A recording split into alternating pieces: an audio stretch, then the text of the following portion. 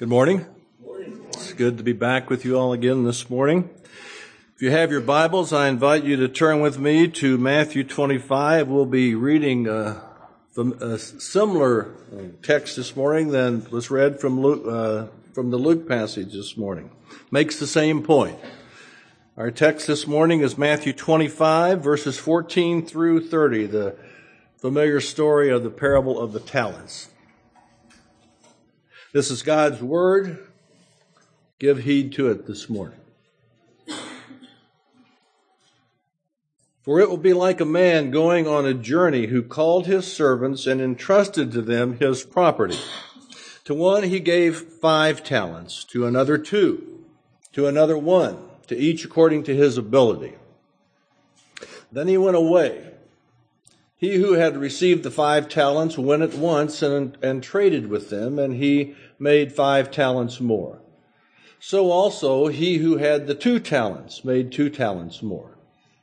But he who had received the 1 talent went and dug in the ground and hid his master's money. Now after a long time, the master of those servants came and settled accounts with them. And he who had received the 5 talents came forward and bringing 5 talents more, saying, Master, you delivered to me 5 talents. Here I have made 5 talents more. His master said to him, Well done, good and faithful servant. You have been faithful over a little, I will set you over much. Enter into the joy of your master.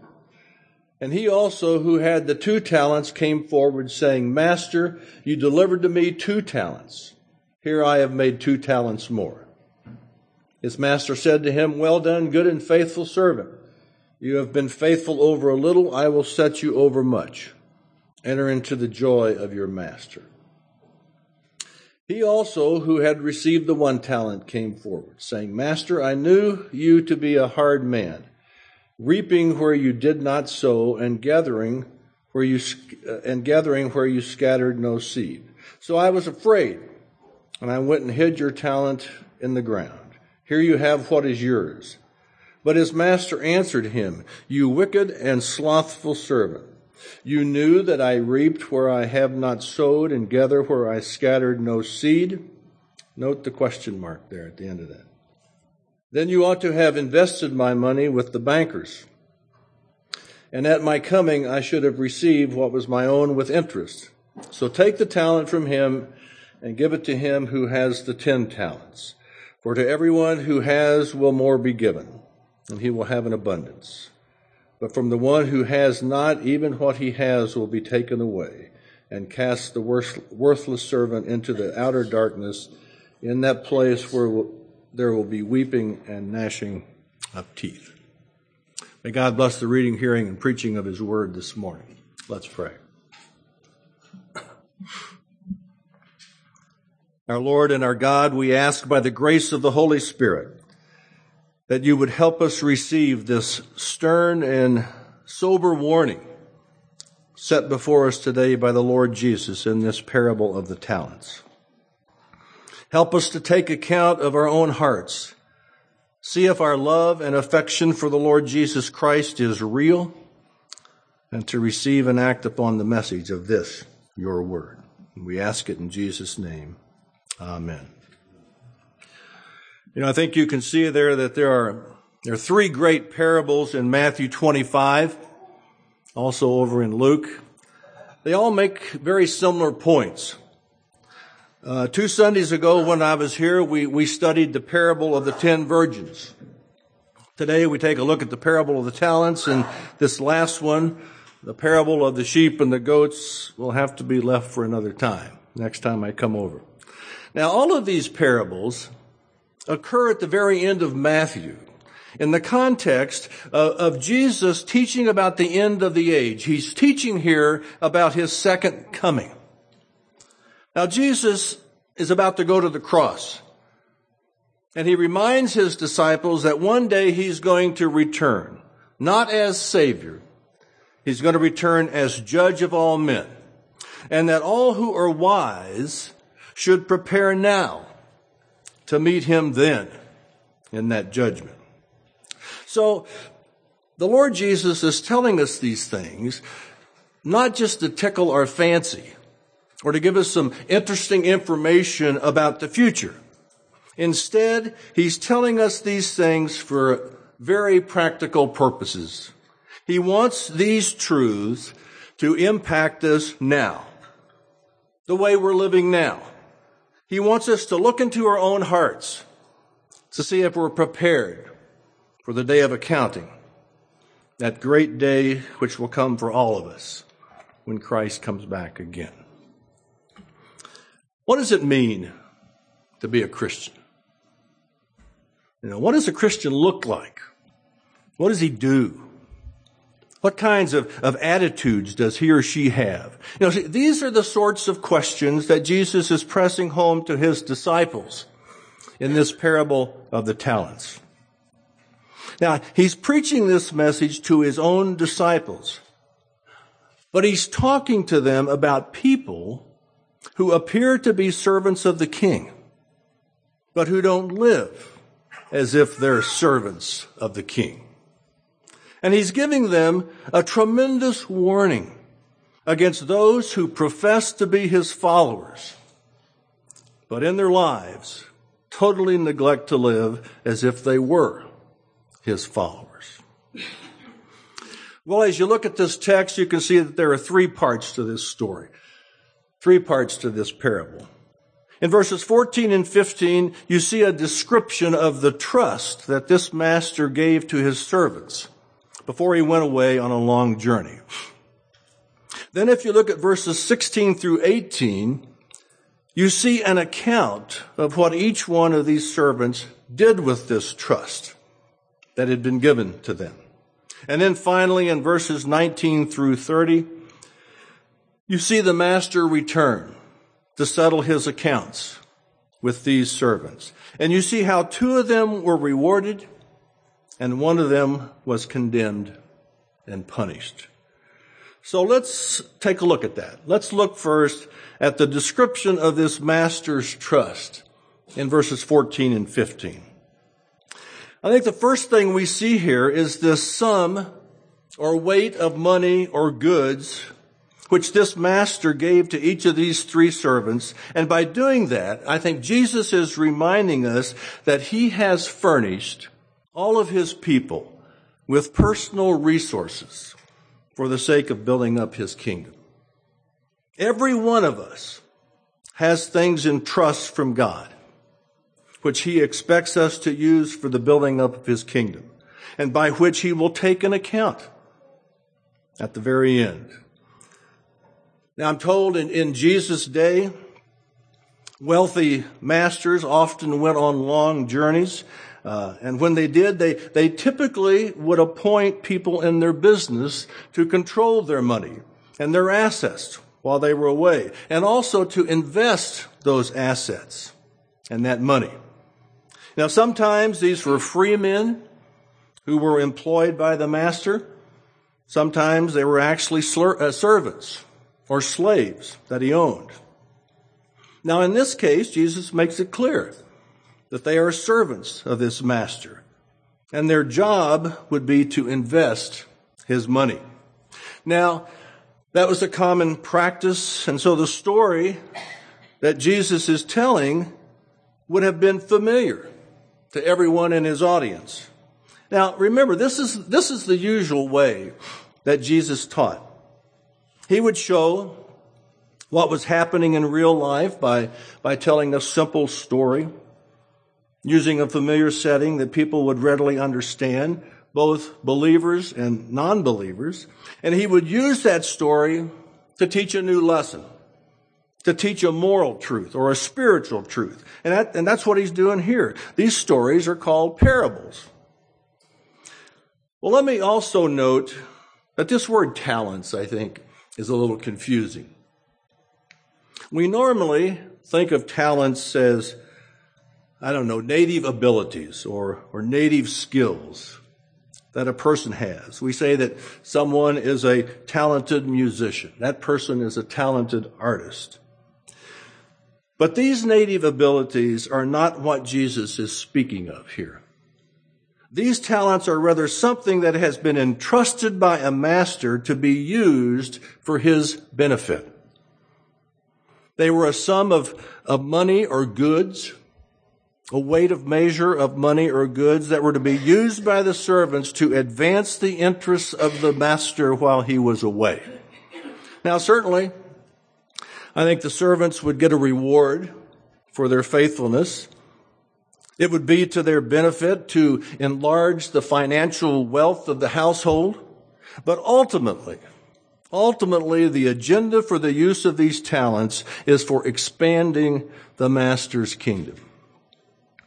So while he's away, the servants are to use this trust, the trust they have been given, not primarily for their own benefit, but for the benefit of the master. And I think it's important for us to see that right up front if we're going to understand this parable. Now, there are a number of other things I want you to note here in verses 14 and 15. First, Jesus goes out of his way to say that the master gave this weight of money or goods, gave his property to his own servants. Look at verse 14. It says that as the master was about to go on a journey, he called his servants. Now, Jesus is stressing here that the people to whom the master gave the trust already belonged to him, or apparently they belonged to him. They were his servants. Also notice in verse 14 that the money or the goods which the master gave also belonged to him. He says that he entrusted to them his property. Now, are you getting the picture here? This is a picture of the lordship of God over his people. We not only belong to him, but all the resources he has given to us also belong to him. But that's not all. In verse 15, we see that the amount of resources that the master entrusted to these servants was enormous. We're told here that the master gave talents. And I don't know what your Bible says. The note in my Bible says that a talent was worth about 20 years of wages for a common day laborer. Think of that. That's almost a lifetime of labor, or a lifetime for a common laborer. One of these men was given 5 talents, so that's about 100 years of wages for a laborer. One was given 2 talents. One was given 1 talent. The point is, this is not chump change. This is a big-time trust. And it should remind us of the wealth of the master. And in another place, Jesus has alluded to the fact that the Lord of our God owns the cattle on 1,000 hills. The point being that God has enormous resources, which he lavishly gives to his own. Well, the story continues. In verse 15, we note that the distribution of these talents, this sum of money, was not arbitrary. It was done according to the ability of each servant. It's almost like the master was he said to himself, this servant here has a real gift for investment. So I'm going to invest more with him. And this other servant, well, he's done okay. I'm going to give him 2 talents to invest. And this servant, well, he's still learning. He's basically an apprentice. And I'm going to just give him 1 talent to invest. And then we're told finally that he packed his bags and he went away. And verse 19 says he was gone a long time, which, I don't know, may be another hint at the delay of Jesus coming back. Jesus wants his disciples to remember that he's not going to be coming back in a couple of days. Although he might do that. He might come back today. But it could be a long time before he comes back. So I think the main point in these opening verses of the parable is that Christ has entrusted his church with gifts, enormous gifts. And those gifts are to be used for his glory. They are to be used for the sake of his kingdom. We do not belong to ourselves. We belong to him. We're his servants. And what we own doesn't belong to us either. It belongs to him. All that he has given us is so that we might glorify him and that we might do good to our neighbor. I think that's the main teaching here in these opening couple of verses of the parable. Well, moving on. Now Jesus tells us in the next verses 16 through 18, what happened. He gives us a brief account of how each servant managed the trust. And I think this should remind us, this is a good reminder, that Jesus is very interested in how you and I live our lives. You know, that's an important insight, because sometimes we think, that the only thing that matters in our relationship with Christ is that, we once walked the aisle, we made a decision for him, or that we prayed a prayer, we've signed a card. But the Lord Jesus is here taking stock of the lives of people who claim to be servants of his household. And so I think that reminds us that he is keenly interested in how we live and how we manage the trust that he has given to us. Well, as we return to the story, two things happen. Two of the servants gained a 100% return on their investment. They doubled what had been given to them, while the third servant simply buried what the master had entrusted to him. Now, I think we can certainly see by the end of verse 18 that wasn't a very good thing to do. We're told that this third servant dug a hole in the ground and he hid his master's money. And once again, it's emphasized that this is money that belonged to his master. Yet he put it in a hole. So here are three servants, but two basic results. Two were able to double their master's trust, while one literally buried it. Now, we have to see this. Jesus is not drawing attention to the enormous return that the first two servants gained, as if to indicate that if you work really hard and you do lots of good things, that you're a real Christian, that you're a true Christian. He isn't doing that at all here. The point of this parable is to focus on the servant who did nothing. We've got to understand that, or we're going to totally miss the teaching of this parable. Jesus is not telling this story so that you will believe in salvation by works. He's telling us the story to warn against the Christianity which professes to be genuine with the lips, but which is not reflected with the life. The focus of this parable has to be on the servant who did nothing. The faithfulness and the diligence of the first two servants, I think, is simply an expression of their love and their loyalty to the master. Did you notice what they did as soon as the master gave them the money? The text says that they took the money and what? They went at once and invested it. They didn't do it grudgingly. It wasn't drudgery for them.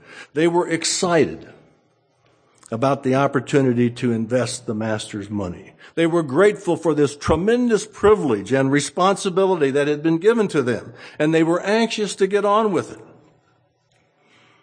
The other servant, with his laziness and his indolence in taking care of the money, I think is a reflection of his lack of love, his lack of loyalty for his master. He had no sense of obligation to his master. And so he simply buries the trust given to him. One of the things that Jesus reminds us of here, and of which the apostles constantly remind us of throughout the New Testament, is that the gifts of the Spirit are for the fruits of the Spirit. God gives us the gifts of the Holy Spirit that we might bear the fruit of the Holy Spirit. And Jesus is reminding us here that the reason God gives us resources is not to keep them to ourselves, but to invest them in the lives of others. We are to bear fruit. Jesus sets this story before us to remind us that there are many so-called Christians who profess to be believers with their lips, but their lives indicate that they don't really care about the Lord Jesus Christ. They view Christianity as a duty, as drudgery. They view a personal relationship with Him as extraneous. His kingdom and fellowship with Him are rarely on their minds. They can't wait to get out of the sanctuary, to get on with something more important. We know that there are many people who profess Christ, but whose lives are totally devoid of Him. And Jesus is speaking to us about this in this passage. And now we see the verdict in verses 19 through 30. Here we see the respective accounts of these three servants and how the master rewarded two and he punished the third. This passage reminds us that Christ's final judgment and reward is going to be in accordance with our faithfulness. Faithfulness and the lack of faithfulness is on display here in this story. We see first the reward of the servant who had been given 5 talents. Then the reward of the servant who had been given 2. Then the condemnation of the servant who had been given 1 talent. I think we start to see a pattern here in verses 19 through 21. The first servant, who had been given 5 talents, he comes forward and he's clearly anticipating his master's return. And when the master calls for a report, he happily and enthusiastically comes forward and he says, "Master, I took your 5 talents and I gained 5 talents more." He gives it with joy to the master. And the master says, "Well done. You've done well. Enter into my joy and participate in the benefits of my kingdom." Clearly, this first servant is enthusiastic about the relationship with his master. Note that the master remains the master. The servants remain servants. But now the master is shown to be one who treats his servants with love and benevolence. And the servant loves the idea. He loves the idea of gaining interest for his master. Then the second servant comes. He's been given 2 talents. He also reports to his master happily, "Master, you gave me 2 talents, and I earned you 2 more. Let me just pause here and make a quick personal observation. You know, I don't know about you, but I am so thankful for that second servant. Because the Lord, He doesn't call all of us to earn 5 talents for Him. He doesn't give us all 5 talents. To some of us, He gives less. He only expects us to wisely use what He gives us. He gives us certain abilities, gives us certain resources, and He says to be faithful with what I've given you. You know, again, this is not a story about earning your salvation. To both of these faithful servants, He gives a blessing. It's a beautiful blessing. Look at the end of verses 21 and 23. He says, "Well done, good and faithful servant. You have been faithful over a little. I will set you over much. Enter into the joy of your master." Note that the master gives the identical blessing to both of these servants, regardless of each one's return on investment. You know, that should be a comfort to us. We don't have to be everything to all people. We've been given certain godly resources. And the lesson here is that we are responsible to be faithful and wisely use these resources that God gives us. But the condemnation of the third servant in verses 24 through 30 is entirely different. It's totally different from these first two reports. The third servant's report, it's both an excuse and it's an accusation. First, he excuses his unfaithfulness by saying he was afraid of his master. He says in verses 24 and 25, "Master, I knew you to be a hard man. I was afraid."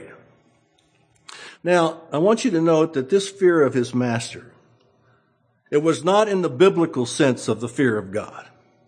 It was not in the biblical sense of the awe of God, trembling before the mighty God of heaven and earth. This is a servile fear, which thinks ill of God, which thinks that God is unjust and unfair, and that God treats us in a biased way. This man fears his master, I think, in that sense. He's afraid of him. Then we're told that he disclaims any further responsibility for the talent. What does he do? He hands it over to the master.